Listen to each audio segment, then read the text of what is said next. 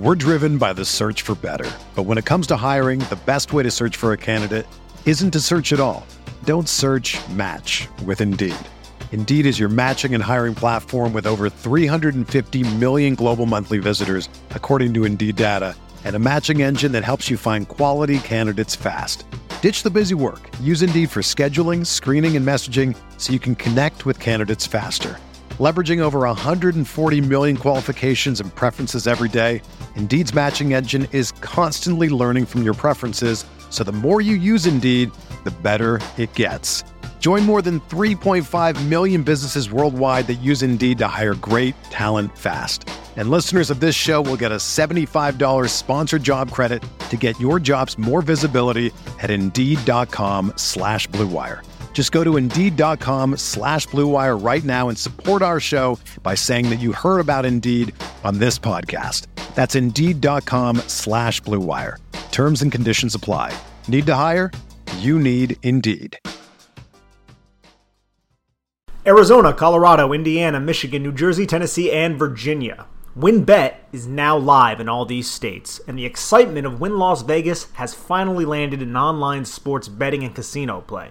For boosted parlays to live in-game offs on every major sport, WynnBET gives you the tools to win. Sign up today for your risk-free $1,000 sports bet. Download the WynnBET app now or visit wynnbet.com. That's WHNN bet.com to start winning. It's Big Blue Banter, the answer to all your Giants matters. From run game to coaching to Bob Shepard's timbre. Hosted by Dan Schneier, analysis on fire. A Giants fan since day one, now preaching to the choir.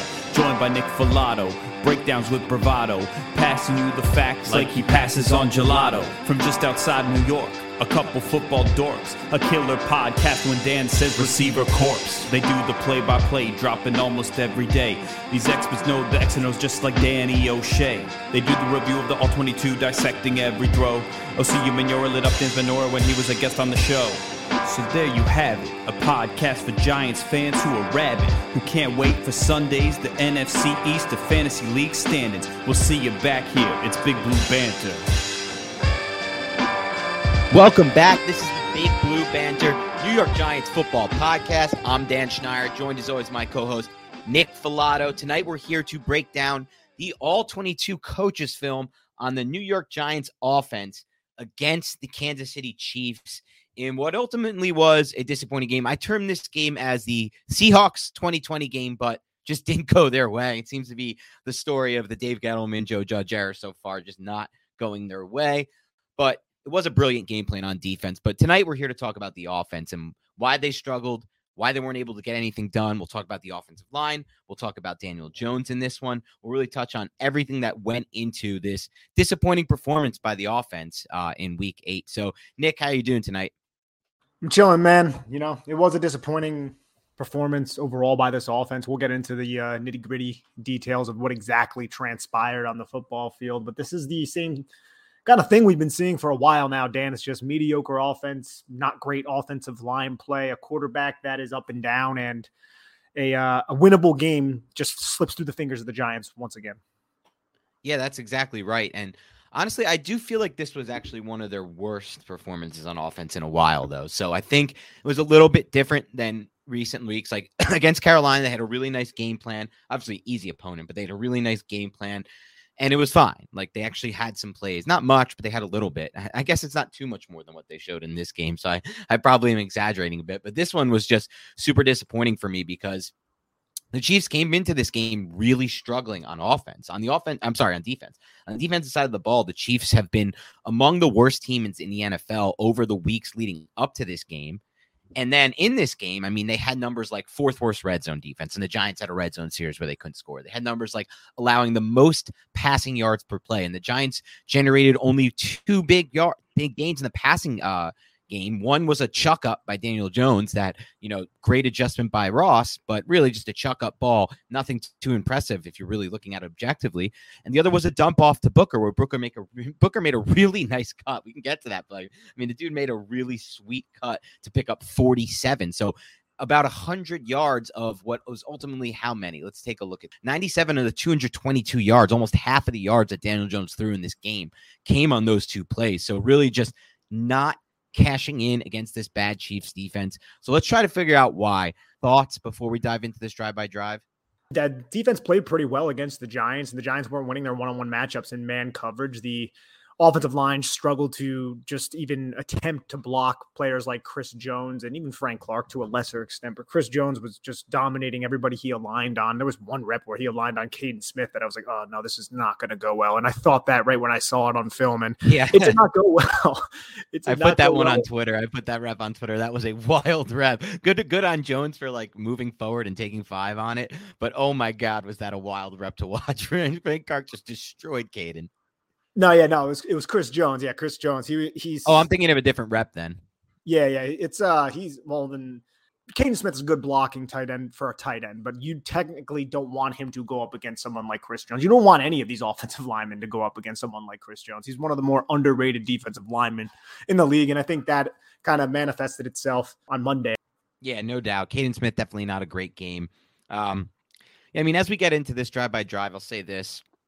I think there's a lot of people to blame for this really inept performance by the offense. And I don't think it can just be blame Garrett or blame the injuries or blame the offensive line. I think the quarterback does deserve a good amount of blame for this game, not just because of the turnover that led to 7 points, because of some of the misreads, because of some of how he looked against the blitz. It's not all his fault with his offensive line performing the way they did, but there were some reps. Like the rep he threw what should have been the pick 6 toward the end of the game on. He has to see the blitz and where it's coming from, and he has to see Slayton open, in my mind, on the slant. And if he stands in that pocket and he delivers that ball to Slayton, it's an easy first down rather than, it ultimately was a first down anyway because the guy slipped, but it should have been a pick 6 to lose the game for the Giants, and it would have been 2 massive turnovers to lose the game.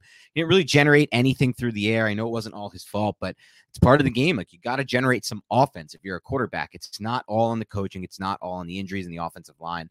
I think this was a poor game for Jones for sure. We'll get into some of why.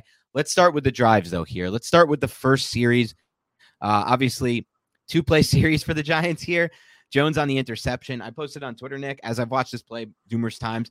I just don't understand why Jones isn't even trying to hold the linebacker with his eyes for even a moment. He gets that snap, and he's just staring down where he ultimately wants to throw the ball, despite the fact that if you look on the right side of the formation, those route combos are never really don't really ever have a chance to pull that linebacker out into that side of the formation. I feel like that linebacker is basically has free will to just read Jones and try to cut off anything underneath, which is ultimately what the Giants attempt to do.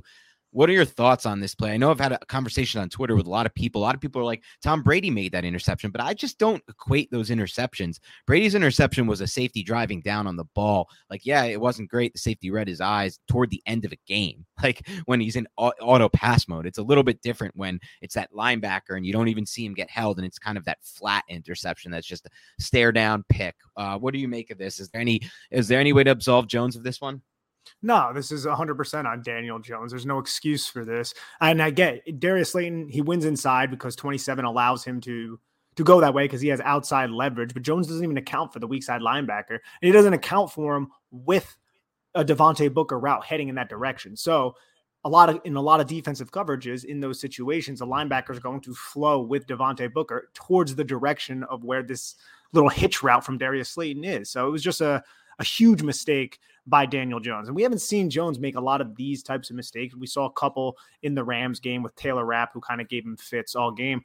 But this one was really bad, man. Like I can't absolve Daniel Jones of this. And this is right after the defense did you such a solid by forcing an interception of Patrick Mahomes in the red zone. And you go and you do this, and you just totally do not account for a linebacker in a situation where, like you said, very eloquently, in my opinion, that there were no routes coming from the other side. It was actually the opposite. You had a Devontae Booker route going to that side. So It was just a really, really bad play. That was the odd part. You have that Booker route going to the flat. So it's like you would think, if anything, that would drive the linebacker toward where you're ultimately staring down and throwing. I don't know. That to me is not a mistake I see many quarterbacks making that are elite quarterbacks. I know some people are like, oh, Tom Brady. Well, I don't know. It's just different when it's at the end of the game and it's a safety driving down the ball. I really can't equate those two. But they get the ball back in the second series after the Chiefs go up 7-0. Obviously score on a short field, 4 plays, 13 yards. That can really be blamed on the quarterback. The quarterback gave up that touchdown there if you're looking at it objectively. And it does feel to me like Jones is a little bit jumpy. It feels like we've seen this. This is the odd thing. So here's my thought, Nick. Before we get into this, I just have a question for you. So we now know Jones is 0-7 on primetime games to start his career. He's lost all 7 of them. He has, I believe, 2 more turnovers than touchdowns through those games, 2 more total turnovers. And remember in that Bucs primetime game from last year, at the beginning of the game and really throughout, he was high on a lot of passes. He was off target on passes. He looked unsettled. And I kind of got that feeling again in this game. It starts on this drive, this first down play. Obviously, it's not a perfect pocket here, and you can see it sort of start to break down. Eventually, Parrott's going to let somebody through here. If he holds on to this a little bit longer, but he looks to see if Ingram is open for that underneath route. It's not there, and he immediately kind of snaps his shoulder back to hit Ross on the comeback, but Ross is blanketed, and if he just kind of stands in the pocket just a little bit longer and works back through his progressions, Shepard's really open over the middle for a hole shot. It's not a perfectly easy throw, but a good quarterback can rip that ball in there. We saw Mahomes do it a couple times, and Mahomes had arguably the worst game I've ever seen him play. So I just thought Jones was a little bit jumpy. You can see him kind of flip his hips, and kind of his feet are just kind of all over the place as he works back toward Ross on this play. And ultimately it's just blanketed, and there's just no way for completion. It sets up a 2nd and long situation. Yep, you're 100% right here. And what Jones sees is he sees everybody flow with Evan Ingram, knowing that he goes and he sees John Ross, number 12 over there, one-on-one with 35. So he just kind of trusts his guy to win that matchup on this little quick curl, but it was covered very well. The throw, luckily, was bad because this was another play that could have been intercepted. I 100% agree with your assessment, though. Jones was a little jumpy. We've seen this from him in prime time. We mentioned it ad nauseum throughout the offseason as to how his worst game was this Tampa Bay Buccaneers game, a game that was very, very winnable. If not for Daniel Jones, I think there's a strong argument for that. And I don't want to say we saw that play out in this game, but he didn't rise to the occasion again in a favorable matchup, and it's starting to set an unnerving trend. I think it's safe to say that. And it's unfortunate because he is working with such a short deck with this offensive line, yes, and kind of with the injuries at receiver. But he did have Tony for a good amount of this game, and Shepard, obviously no Golladay, but ultimately it's just like some of what I saw from this game was regression from Jones in my mind. And again, just didn't really generate much at all besides those 2 plays, one which was all Booker and the other, which in my mind was kind of all Ross. Like, good job on Jones to kind of just chuck it up for a one-on-one matchup and hope for the best with nothing else open, but not really great in my mind. It's just kind of just a good adjustment. And that's half the yards he generated. So I don't know, man. It was tough. And then obviously they run on 2nd down here. And it's just like the Giants can't even generate 1 yard. And the Chiefs, I was just looking at this box, Nick, on the 2nd down on the 2nd series. Chiefs have 3 down linemen. It's a pretty damn light box. The Giants are going with 12 personnel, 7 blockers, and they can't even get a yard out of this. It's just crazy, man.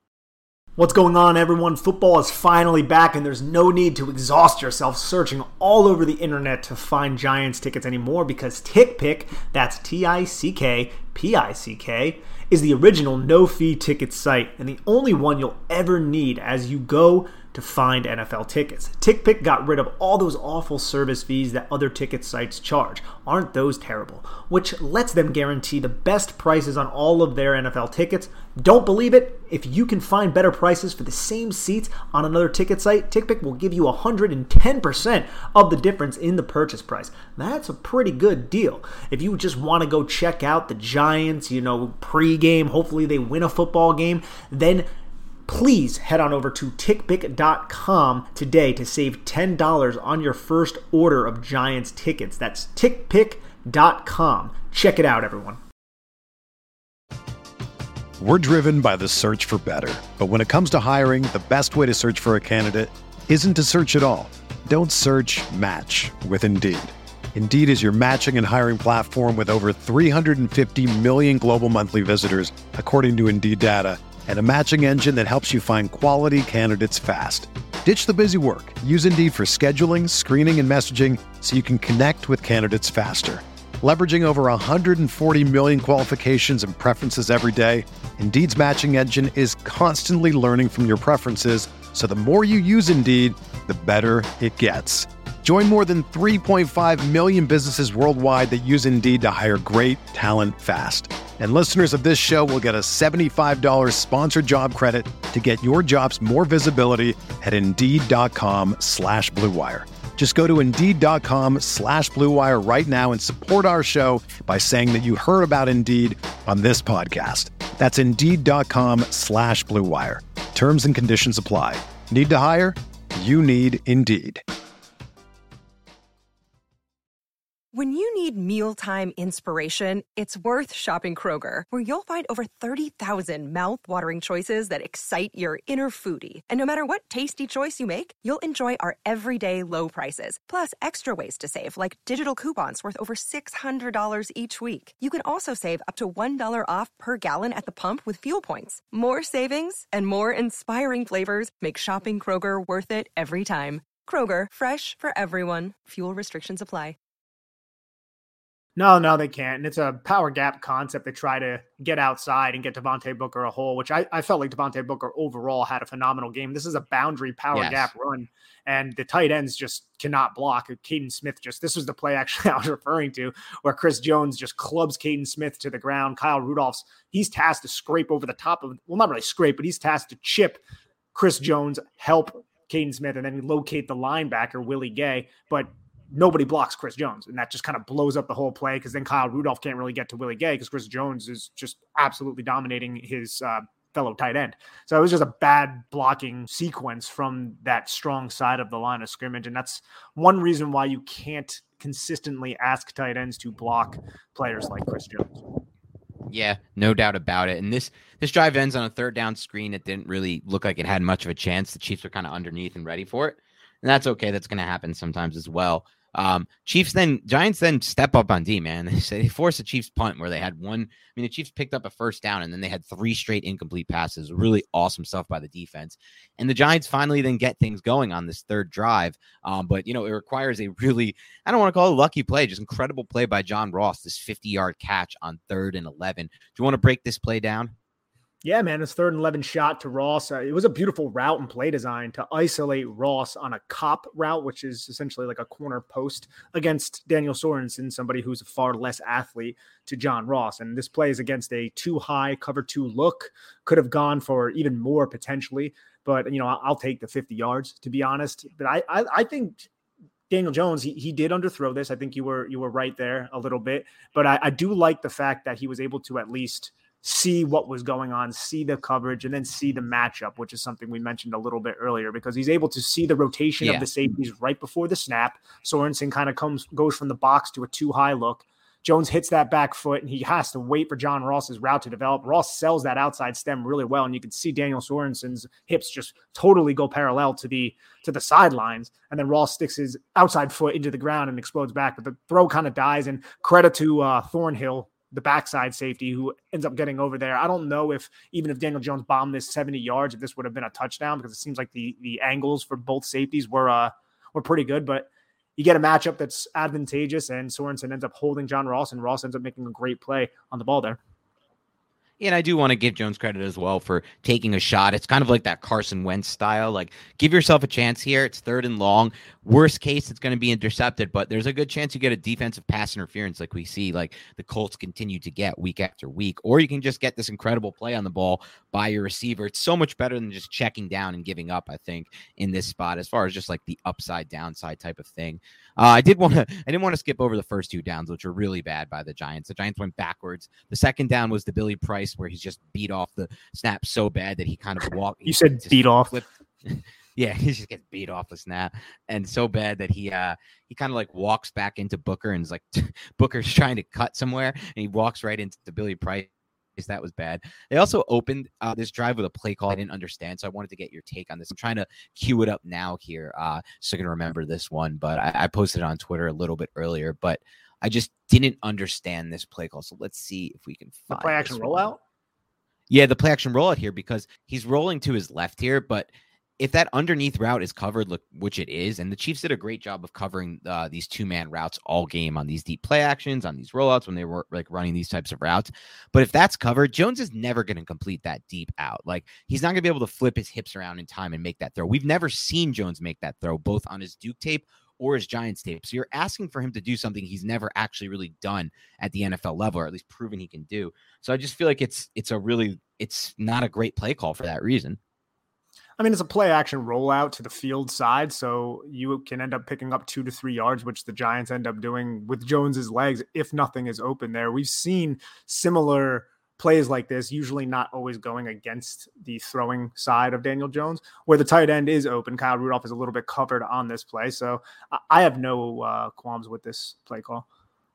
Yeah, I just don't see how. I don't know how he's going to complete that deep pass. He just hasn't shown it as part of his game, really. But I get it. It's fine. But anyway, we move on after that, and then we have the reverse design Toney pass that finally connects. They've been looking for this. I feel like they've been looking for this one for weeks, right? Yeah, man, we get to see that little 19-yard pass, Kadarius Toney. You know what? Didn't have a lot of zip on the ball, though. You know, I want to see a little bit more fire on it because I've heard Toney's arm be built up a lot. No, but in all seriousness, it was a good play. Also saw some GT counter. The run by Booker. I mean, if you watch that play, man, I don't know if you saw the end zone copy of that. I'm sure you did, actually. He sets that play up very well. I mean, the hole is present for quite a bit on that play. And you could probably think, well, why isn't Booker exploding through the hole? It's right there. But Booker knows he has to get Willie Gay, number 50, to commit outside of Skura's block there. It's that because they pulled. It was a GT counter. So that means the backside guard, backside tackle, they both pull. And Booker can't commit to the open hole too soon because the linebacker is going to get there. It's that little cat and mouse game that we always discuss in the past. And I feel like Booker, if he didn't press outside, that was probably going to be like a 1 or 2 yard game. But since he pressed outside and got Gay to commit to that direction, then he was able to explode back through the hole, which was still there for an 11-yard game. I thought that was a great run by Devontae Booker. I completely agree with you. And we'll get to this probably a little bit later and sprinkled throughout. But to me, there was a clear-cut best player on offense in this game. That's not saying too much because it was such a bad offensive game, but Booker was the best player on offense in this game, without a doubt.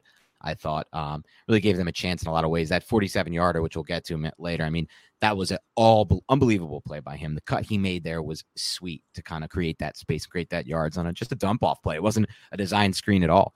All right, we moved past this drive. So we also have you want to talk about the goal line sequence? Yeah, I'm sorry. We can get into the goal line sequence here as well. Wasn't something that I loved, and I'm sure you didn't love it either because those fades, man. Don't you love the fade pass to Sterling Shepard from the reduced split? I mean, the timing. Every coach you've ever talked to has told you that fades in the red zone are bad play calls. Why does it such a big part of Garrett's decision making down there? I just don't get it. Well, and this one was a little bit different because it was from. It's a little different. You're right. It was a stack, but Shepard, like he was selling the block, and it seemed like he sold the block for like way too long, right? And the timing of the play was just thrown off. I feel like the timing of a couple of the throws and routes from the Giants receivers and Daniel Jones were off. And then you also had the screen to Shep from a quads alignment. I know you love red zone screens, Dan. Well, listen, on the broadcast, I know you didn't watch the Peyton Eli broadcast. Peyton said it best. He's like, he didn't say what I said. I don't really like screens in the red zone, especially with the Giants, and you've proven you can't do these. You have 0 successful. But Peyton's like, on the broadcast, he's like, that's a play call you call on first down. You never call that on 3rd and goal. And he's just like so befuddled by Garrett's decision to call that on 3rd and goal. I mean, I'm kind of with him. If you're going to run this type of play in the red zone, which I don't really think you should, at least don't call it on 3rd and goal. Yeah, it just doesn't make sense, especially when you're like 5 or 6 yards out.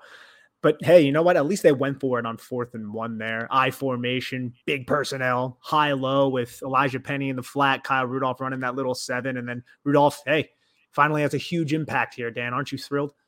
Yeah, they finally run this. We've been looking for this play for so long, this little tight end leak out play. I can't believe it worked on a 4th and goal when it's kind of expected in my mind. But at the same time, remember, we have to keep in mind the Chiefs entered this game with the 4th worst red zone defense. We'd see it later on the Ingram touchdown when it was really bad leverage from the defender that kind of led to that touchdown. So it's possible against a team like this. And obviously it bore out in this situation. So Giants get on the board here, and now we got ourselves a ball game here at this point. It's 7-7. You think the whole game I was kind of thinking, when will the Chiefs offense break this thing open? But just such an excellent game plan and execution by the Giants defense. It never happened. They force a 3-and-out, the Giants. The Giants get the ball back now with a really good chance to kind of take momentum in this game.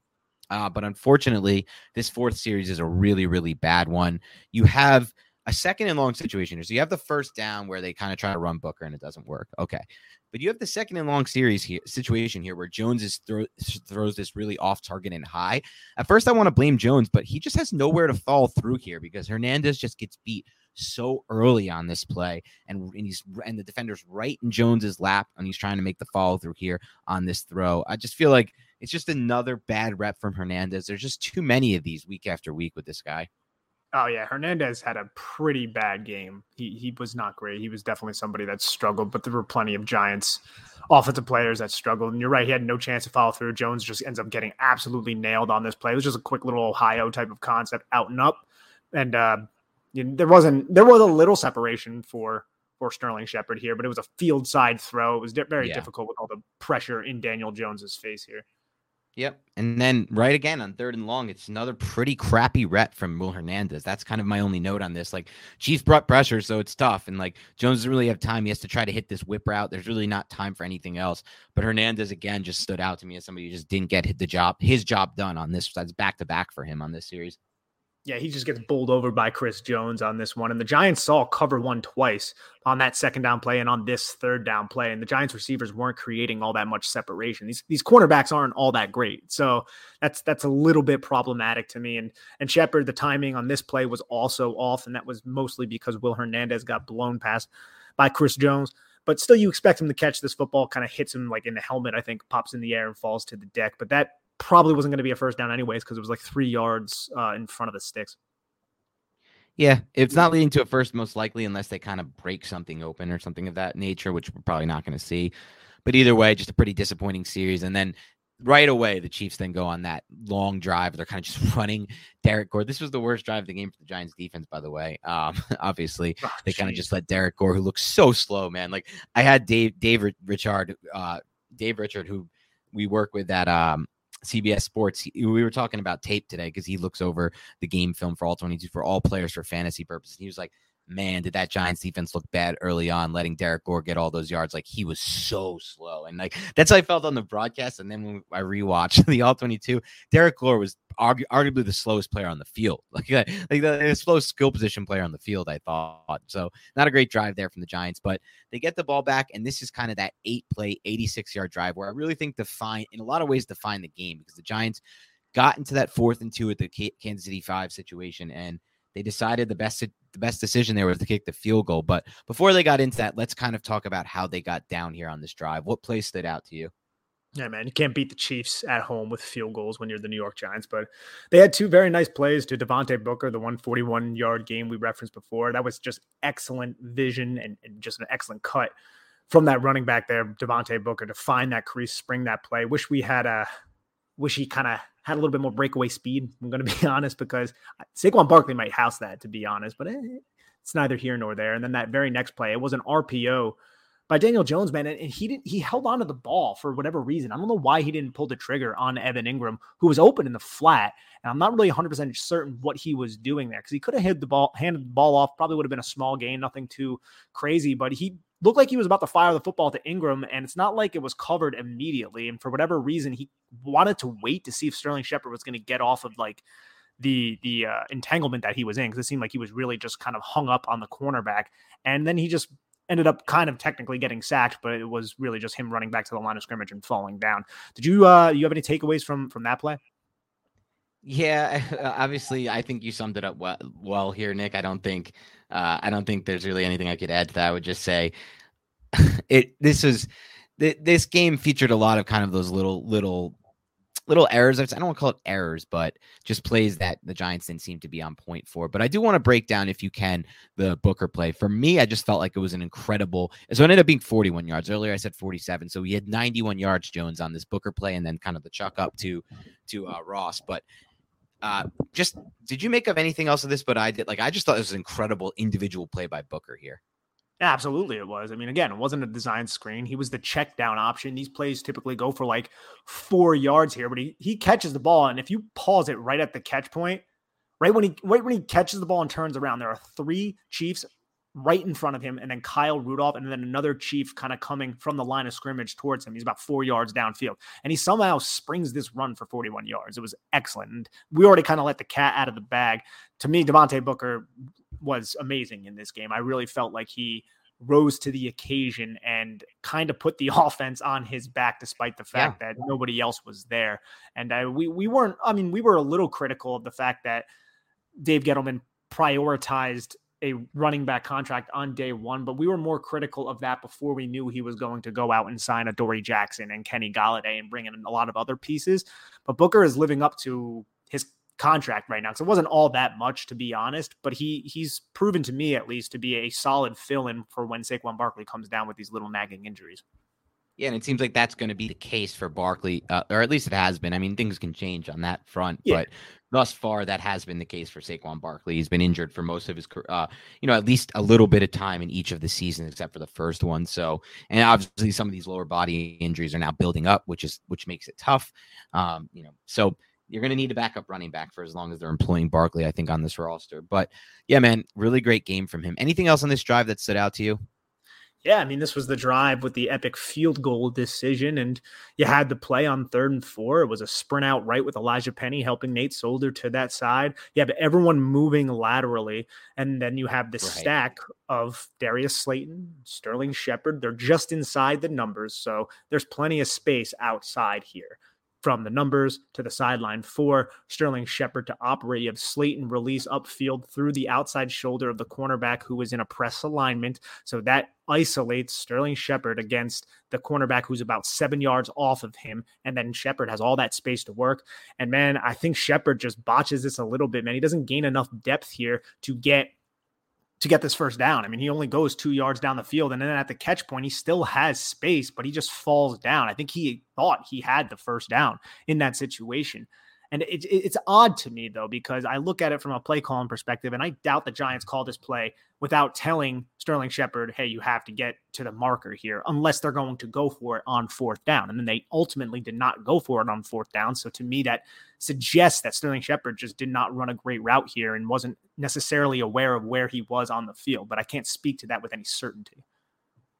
Yeah, I don't know exactly if that, I mean, like you said, it's hard to speak to that with any certainty, but I do agree with you. It just seems like this route, to me, this route combination is never really going to have a high upside. It's so much rather than be running something different that's kind of like in the end zone, a rub route, something that's breaking toward the pylon or giving them a chance to score, not just giving them a chance to, let's say, create a first down here. And then if you're going to run a play like this that has a good chance of not getting the first down, at least do yourself the favor of, going for it on 4th down. That's the thing I don't understand. If you're going to throw short of the sticks, then why would you not go ahead and go for it on 4th down? Ultimately, you don't have any faith in your offense. I get it, but not going for it on 4th down is partially why, in my mind, they lost this game, because in the end, the Chiefs were able to, in that situation, kick a field goal on that 3rd and goal from the 18. We went over this on the reaction pod. We don't need to get back into it, but I just really dislike the decision here by Judge. I know he defended it in the post-game presser. He's defended it every step of the way, every time he makes one of these calls.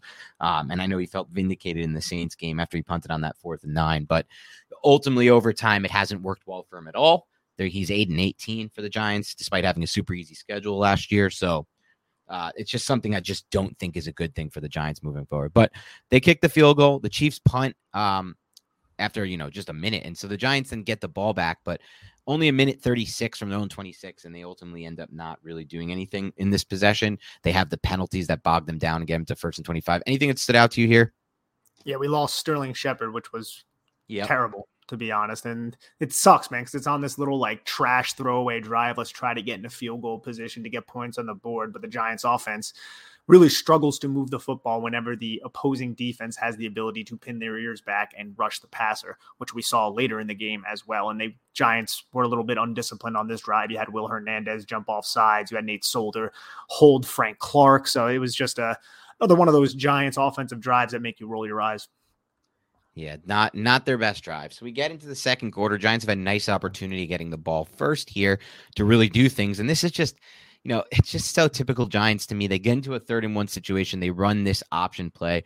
Do you think Jones should have pitched it? You can tell me that. But also just when you're punting in after these 3rd and 1s, man, it's just so frustrating. I feel like the Giants have been in this spot so often. I'm not saying you should be going for this on 4th and 1 from your own 34, but you should be converting 3rd and 1s. You really should be converting these 3rd and 1s. So what did you kind of make of this this non-conversion here? I think Daniel Jones should have pitched the football there, and I like the put the team on my back type of philosophy, or just attitude, I guess I should say. And I appreciate the little fake pitch that he did. But if you pitch the ball there, I don't believe Frank Clark is going to have the angle to get to Devontae Booker, because Booker had so much space between him and Tyrann Mathieu and Frank Clark in the sideline. So just take the safe play, pitch that football, and just continue to move the chains instead of lowering your shoulder and trying to get it yourself when you have two defenders converging on you. I just think it was another poor decision by Daniel Jones in that situation. And it sucks, man, too, because we chastise the Giants sometimes for rushing the football a little bit too much, but they ripped off a 5-yard and a 4-yard run to set up that 3rd and 1. And then they can't capitalize on an option play that they were able to capitalize on last game. It's just frustrating because I thought both of those runs on 1st and 2nd down were really nice runs. You had a power gap run on 1st down where the backside guard man really just kicked out the end man on the line of scrimmage. It was a really nice looking run. And then you had 12 personnel on the ensuing run, and Devontae Booker, a little inside zone. He stutter steps and finds the A gap right behind Skura. Skura had 2 really nice blocks, and they just couldn't get it on 3rd down. It's just unfortunate. Yep. Unfortunately, the Giants lead to another punt, but then they do hold the Chiefs to a 6-play, 31-yard drive that doesn't end up in any points. So still 14, at this point, still 14-10. It's a game.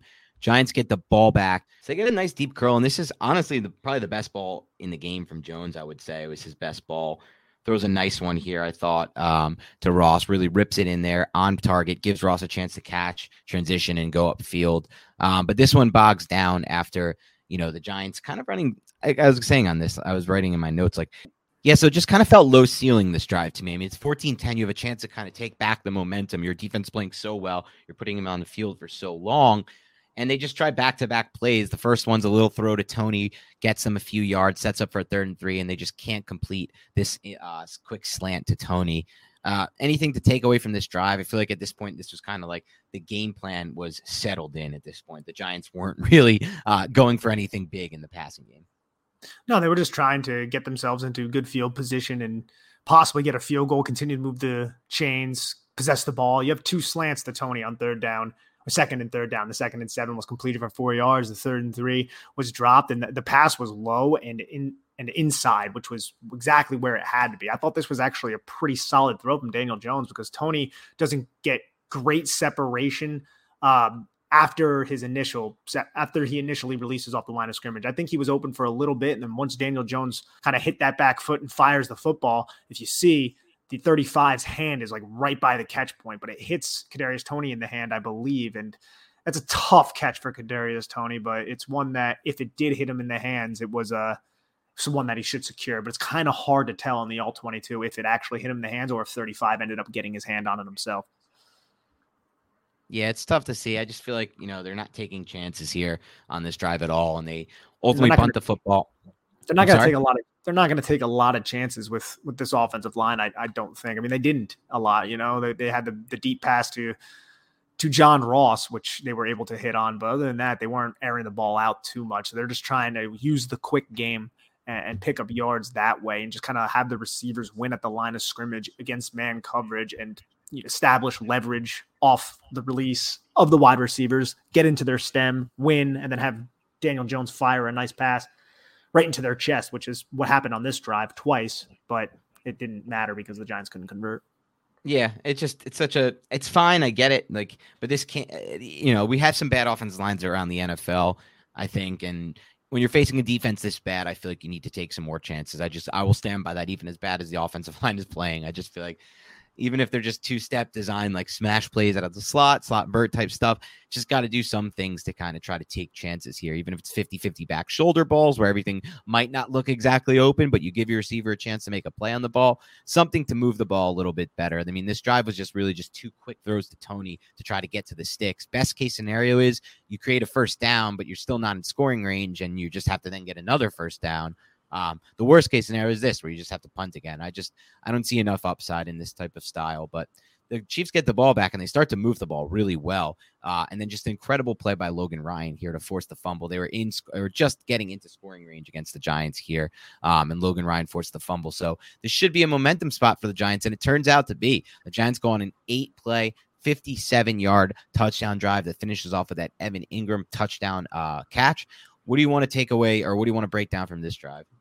Yeah, this was one of the best drives by the Giants offense here. They were able to move the football. You had a couple out routes. Feel like the Giants were really utilizing the out route on this drive. They had a 6-yard hit to Kadarius Toney, and they also had the out route where Evan Ingram just won at the line of scrimmage against Sorensen. Again, we talked about it on the reaction pod. I'm not really 100% certain why Sorensen was trying to eliminate the inside release when he had a linebacker and a safety out there, but that was a really nice release from Evan Ingram, so credit where credit's due. Another really nice run, I felt like, by Devontae Booker on the counter run. It was not a great block by Evan Ingram. It could have been a much bigger play if that block was executed well. And we kind of already talked a lot about Devontae Booker, but it was a good drive here. And I wish we saw a little bit more of this. And I'm not really 100% certain as to why we did not, but they were able to establish the run, inside zone, counter, do several different things, get Kadarius Toney involved. And then it led to a touchdown to Evan Ingram where there was a mismatch. Evan Ingram is a mismatch nightmare if Giant fans haven't heard, and they were able to take advantage. Yeah, for sure here. Really good throw. This was my favorite. This or the Ross throw, my favorite throws for Jones in this one. Really rips this ball in there into a very, very good spot to get the touchdown here. Chiefs get the ball back, 14-play, 57-yard drive. Really awesome stop at the end here by the Giants defense to hold them to 3, give the Giants a chance. And now, the Giants have the ball back here with 4:12 remaining in the game, 17-all. This should be an opportunity for them to try to get some points on the board and start to make this, a game they can win. And they start to get some things going here on this drive. Really, short starts off with a nice little pass to Ingram, well designed.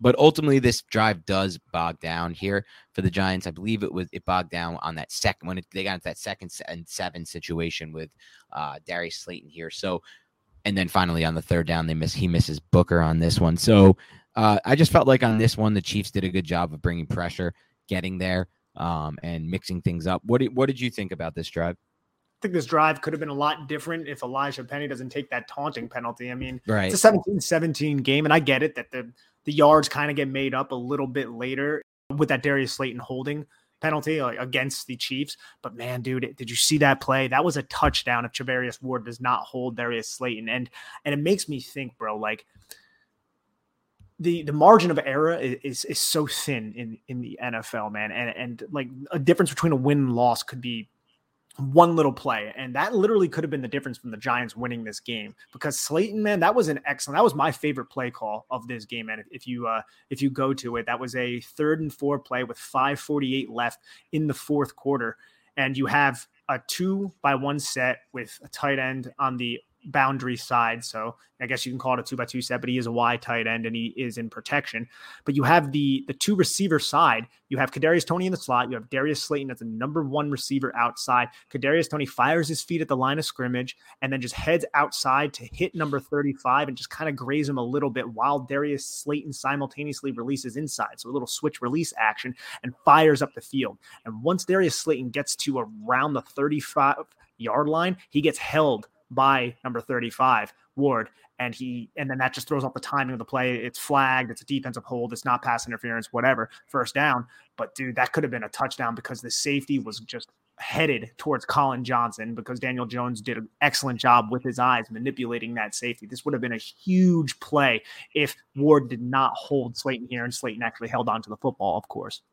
Yep, great play call, just the misconnection. Obviously, the hold played a role. I'll be honest with you, though, when I watched on the broadcast, it didn't really look like much of a hold to me. I'm not so sure he gets there without the, even without the hold, because it just didn't look like a huge hold to me. But it's tough to say. I mean, you can't tell from the All-22, so it's just based on what I remember. I kind of disagree. He grabs that hip, and you could see Slayton trying to shrug off. It kind of slows him down. You could see Darius Slayton just kind of sink his center of gravity pretty significantly before he can kind of get into his stride again. And that doesn't happen if Ward doesn't grab his hip, in my opinion. That's fair. I mean, again, this was just off the broadcast angle. One thing I did want to get to, by the way, I missed it in my notes earlier. It's a bit, it's kind of tough to go through these sometimes. The drive before on the Ingram touchdown, we didn't go over the play where the one where Jones almost threw the interception. It was the one where the Chiefs defender was right in the flat. Jones kind of just panic got the ball out there, and it should have been intercepted, but it wasn't intercepted because the guy slipped. In my mind, Nick, I thought this was actually a bad play by Jones, not because he threw that pass out there into the flat. I thought it was a bad play by Jones because he didn't really read the blitz right. The Chiefs came out here with a massive blitz on this play, and if he really stands in the pocket and reads this blitz right, he's gonna see that Darius Slayton is open on this inside breaking slant, and there's nobody in that zone. Like the zone is completely at this point evacuated. So it just seems like an example of where he should have made that pass to Slayton, I should say. Yeah, absolutely. And his eyes go directly to the player covering Kadarius Toney, because the Giants align in split back formation, and then they kind of send Kadarius Toney as a fast 3 to the boundary. So there's not a lot of space to operate out there. But you're right, Slayton wins off the line of scrimmage here. And I don't even know if Jones is aware that the linebacker blitzes, that weak side linebacker blitzes, because the Chiefs send 6 here. He goes into the mesh point with Booker on a little play action type of pass. Booker kind of blows the pass protection, it looks like. I don't think he's aware of the fact that 54 is blitzing here either. I don't think Jones was aware of it, so he might have thought, just like what happened earlier in the game, that 54 would have been in that throwing window towards 86. But if Jones kept his eyes up and saw, you're right, this would have definitely been a first down. And Jones is lucky that L'Jarius Sneed fell down, because that could have easily been a pick 6. Yeah, that one could have easily been a pick 6. All right, Nick, let's go back to that 2nd and 7 play. Yeah, so 2nd and 7, and the Giants are in a position. They ran it was a little dump off pass to Devontae Booker for 3 yards, and tied game. The Giants are around midfield here. They had a stupid taunting penalty that negated a bunch of yards from Elijah Penny. They had the play with Darius Slayton we just broke down, and now we have this 2nd and 7, and the Giants try running quick slants. And on this play, man, Darius Slayton does a great job winning at the line of scrimmage here. He releases outside and gets 27's hips fully flipped before coming back inside, but Jones just kind of throws off his back foot, leaning in a weird direction, and puts a high pass here that Slayton drops. Now, Slayton has to catch this ball, and it would have been maybe like a 3 or 4 yard gain, nothing more, because the defender is right there.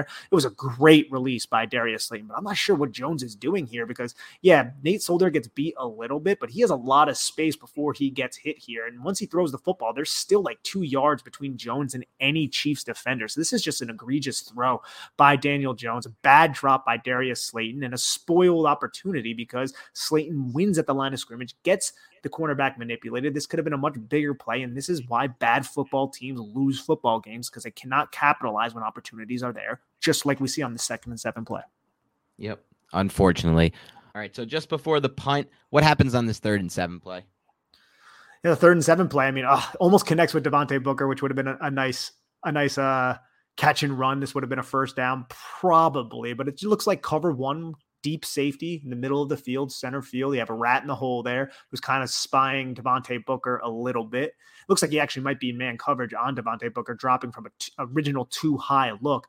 Daniel Jones, I mean, nobody gets separation, so Daniel Jones keeps his eyes downfield, looks for Kadarius Toney, who has no separation at all, and he tries just kind of running out, but there's a little stunt to the left side of the line of scrimmage that Billy Price doesn't do a great job picking up. And I think if Billy Price is able to pick up this defensive lineman, Jones can probably rush for 7 yards and pick up the first down. That does not happen. He tries throwing across his body to Devontae Booker, who can't get the catch. It was a low throw, a hard catch to make, and the Giants are forced to punt. And this is another wasted opportunity this entire drive. It's frustrating, to say the least.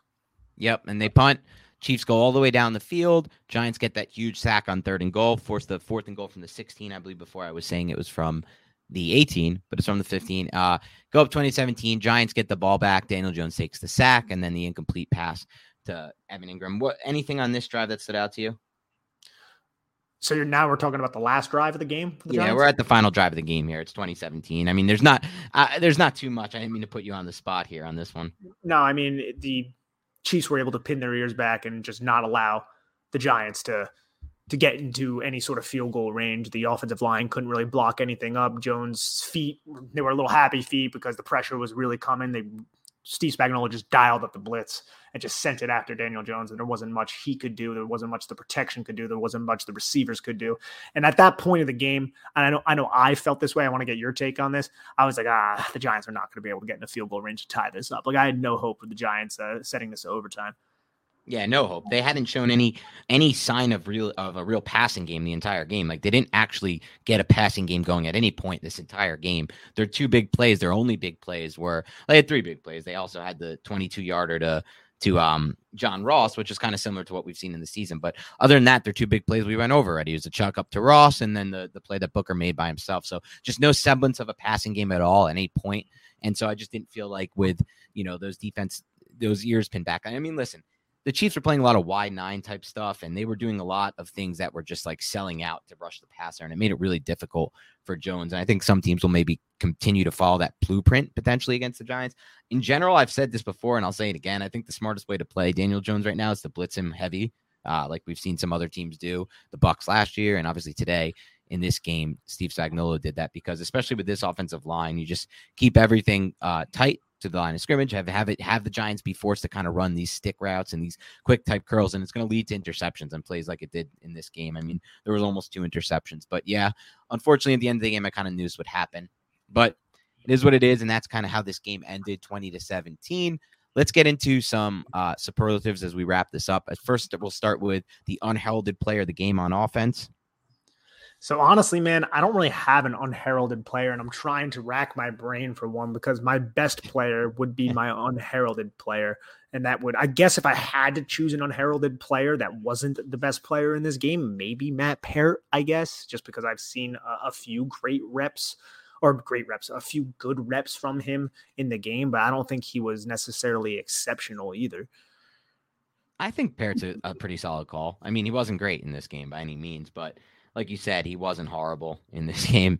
So I guess he could go down as unheralded. I don't have anybody else who could probably be that. I mean, John Ross might be able to get it. He had a couple really nice routes. I'll give John Ross it. John Ross will get it. Yeah. He had the sick catch where he had to adjust. In my mind, still not a great ball, but it was okay, I guess. And then he had a nice little route where he kind of broke down on that, like selling the vert really hard and then able to kind of just break down and get in and out of his break for that 22-yard pass from Jones. So I'll give it to John Ross for this game. I like that. I do. And John Ross, like, how many snaps did Ross even end up playing? He didn't even play that many snaps. He played 16 snaps. Like, which is stupid. Which is just stupid, by the way. It is, in my opinion. I don't really understand what was going on with a lot of the snap counts from the New York Giants in general. I mean, you had Sterling Shepard leave. You would think John Ross would kind of pick up more slack there. But Colin Johnson plays 24 snaps. Kadarius Toney only played 34. Is that because it was an injury? Then why was he on punt return? Darius Slayton played 52. I don't think Darius Slayton should be leading the Giants in snaps. And he probably wouldn't have if it wasn't for Sterling Shepard getting injured. There's no doubt about that. Dr. Pettis ended up getting injured as well. But I don't know. John Ross, 16 snaps. I just think it should have been a little bit more than that. Yeah, I think you're right about that. All right. Best route run. For me, it's that John Ross cop route that we broke down a little bit on the 3rd and 11 that went for 50 yards. I liked the play call because it was great for a middle of the field open type of look, and then it ended up isolating him against a player that is exploitable. So that's where I'm going to go. And I think the route was obviously also good from John Ross to sell the outside stem before breaking back inside. Totally gets Sorensen, his hips flipped into the opposite direction. So. Okay, I'll go with the one you broke down earlier, the Slayton route. That was the one he drew the defensive holding penalty on. It's a good route by him, and it's a chance for a really good play here. So I'll go with that one. Best throw in this game from Jones. I don't really have one. I guess you mentioned one before, the deep post curl, or it was more just a curl, to be honest. It wasn't really any post to it from John Ross. But other than that, I didn't really necessarily have an exceptional throw from Daniel Jones. There were no really great throws from Jones in this game, to be completely honest. The Ingram touchdown I thought was a pretty solid throw. It's not that difficult of a throw to make, but it still has nice velocity, good ball placement. So all of those things, it's away from the defender. I know the defender played with really bad leverage, so it made it easier, but it's away from the defender. That's something. So I'll go with that one. I think that's fair to put in there. Also there was one, I can't remember it now, and I can't find it in my notes. I don't want to slow us down again by just like digging through these notes. But there's one where it was designed roll out to his left. So he had to flip his hips. So he's able to flip his hips around and generate a good amount of power and velocity on the throw. So this was a good example of like a flash of his arm talent. And it ended up being just a 4-yard pass to Colin Johnson along the left sideline. But I thought it was a good example of just arm talent from him. Yeah, no doubt. I know what play you're referring to. Yeah, so that was a good one, I thought, from Jones as well. All right, give me the best play call that you thought Jason Garrett called. It was the 3rd and 4, with 5:48 left in the game, the Slayton play, the switch release that we broke down, the one that you had as the best route from Darius Slayton, because that was that should have been a touchdown if there wasn't a holding there, in my opinion. Yeah, I'd agree with that one. I think that was also the best play call. It wasn't really a game that featured many great play calls. You can give it to that one or the Kadarius Toney trick play, but I mean, they've been running that for a while. All right, best player overall for you. Yeah, Devontae Booker. It wasn't even close, Yes. to be honest. No, this one definitely wasn't even close. There wasn't really anyone who can qualify as best player in this game at all, really, besides Devontae Booker. All right, give a grade for the Giants pass blocking. Well, before we do that, because I didn't have it here in the notes, who was the worst player? Because that's an extensive list. That's an extensive list in this game. I think a lot of people probably could qualify it. I mean, I'll go with Billy Price in this one. I just really thought it was a really bad game from Price. Yeah, Price had a couple like highlight bad plays. Overall, there were a couple run blocking plays that I was impressed with from Billy Price. I don't think this was by far his worst game by any means, but Will Hernandez would be my choice. Okay, I think that's probably fair. I think you're right. I think I might be just thinking of kind of those highlight type bad plays from Price, and they're clouding my. I'd say though, like a case could be made in my mind, at least, that Daniel Jones belongs in the conversation for worst player in this game. I know some Giants fans aren't going to want to hear it. Some Giants fans are going to really hate to hear this type of objective commentary, but I mean, he threw one interception that led to 7 points. He nearly threw a second that led to pick 6 and another 7 points. He didn't really do much at all with his arm. Didn't do much with his legs.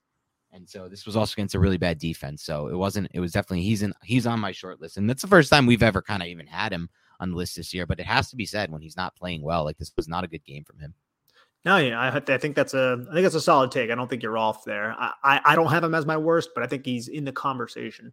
Yeah, no, and he wouldn't be my worst if pushing him to shove. I'd probably put all those linemen, Price, Hernandez, and Solder, all all ahead of him on that list. And that might not be it. Like, I mean, Caden Smith really didn't have a good game, didn't play that many snaps, but also didn't have that good of a game. All right, give the run blocking a grade. I'm curious on your thoughts here because I was gonna grade it low because the first half, and then they kind of came alive a little bit in the second half and had some really nice blocks in the second half, running a lot of the power gap stuff. So where's your grade here? We usually have a low grade here for this.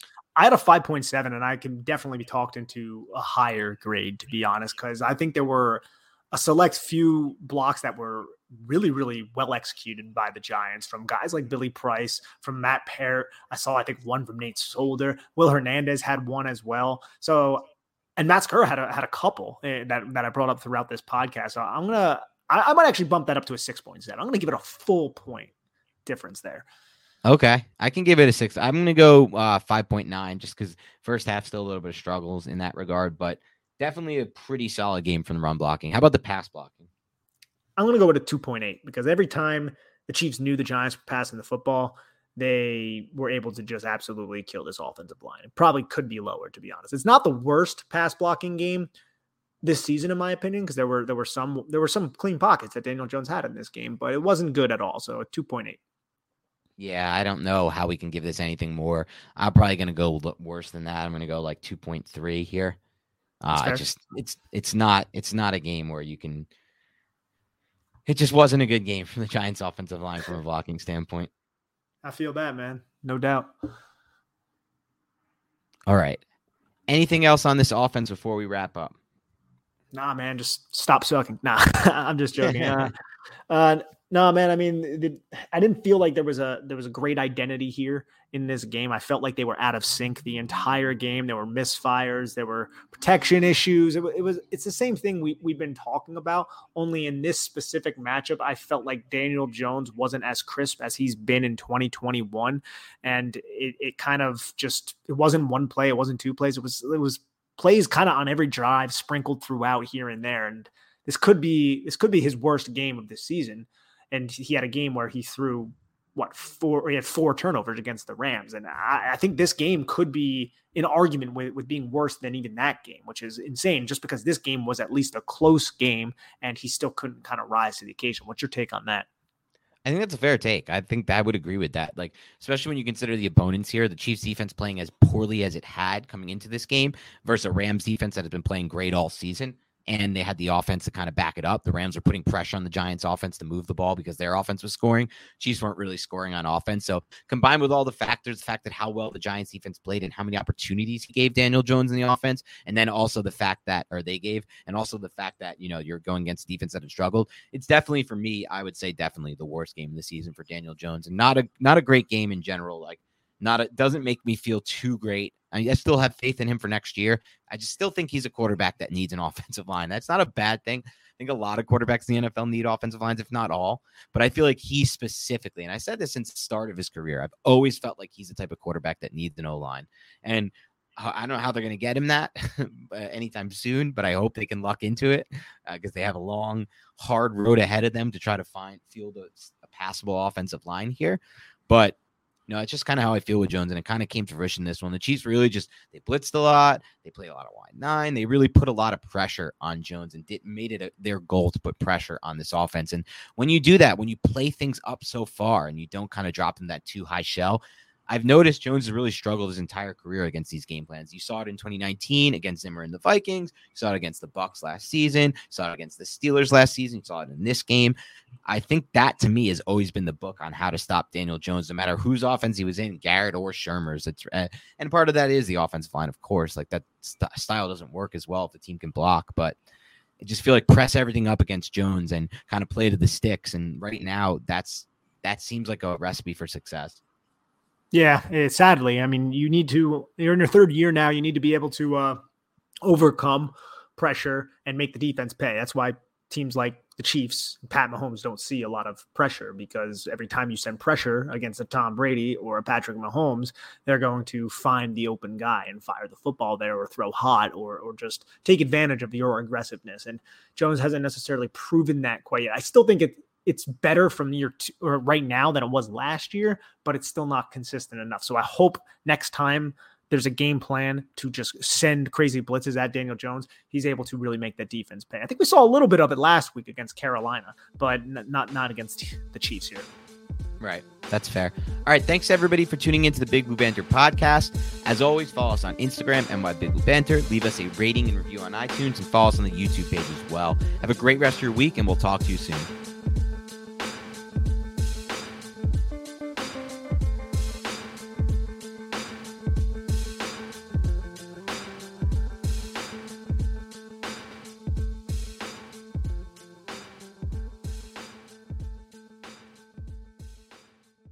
Everyone is talking about magnesium. It's all you hear about. But why? What do we know about magnesium? Well, magnesium is the #1 mineral that 75% of Americans are deficient in. If you are a woman over 35, magnesium will help you rediscover balance, energy, and vitality. Magnesium supports more than 300 enzymatic reactions in your body, including those involved in hormonal balance. From functional medicine doctors to mental well-being and female hormone experts, we all know that magnesium is the one mineral to improve all aspects of well-being and health. But which one? Magnesium Breakthrough from Bioptimizers, the trusted choice recommended by leading experts with 7 best-absorbed forms of magnesium to ensure your body receives the support it needs for overall well-being. Go to bioptimizers.com/balance today and use code BALANCE10 for 10% off. Support your journey to wellness at bioptimizers.com/balance. Magnesium Breakthrough from Bioptimizers, your foundation to optimal health and vitality.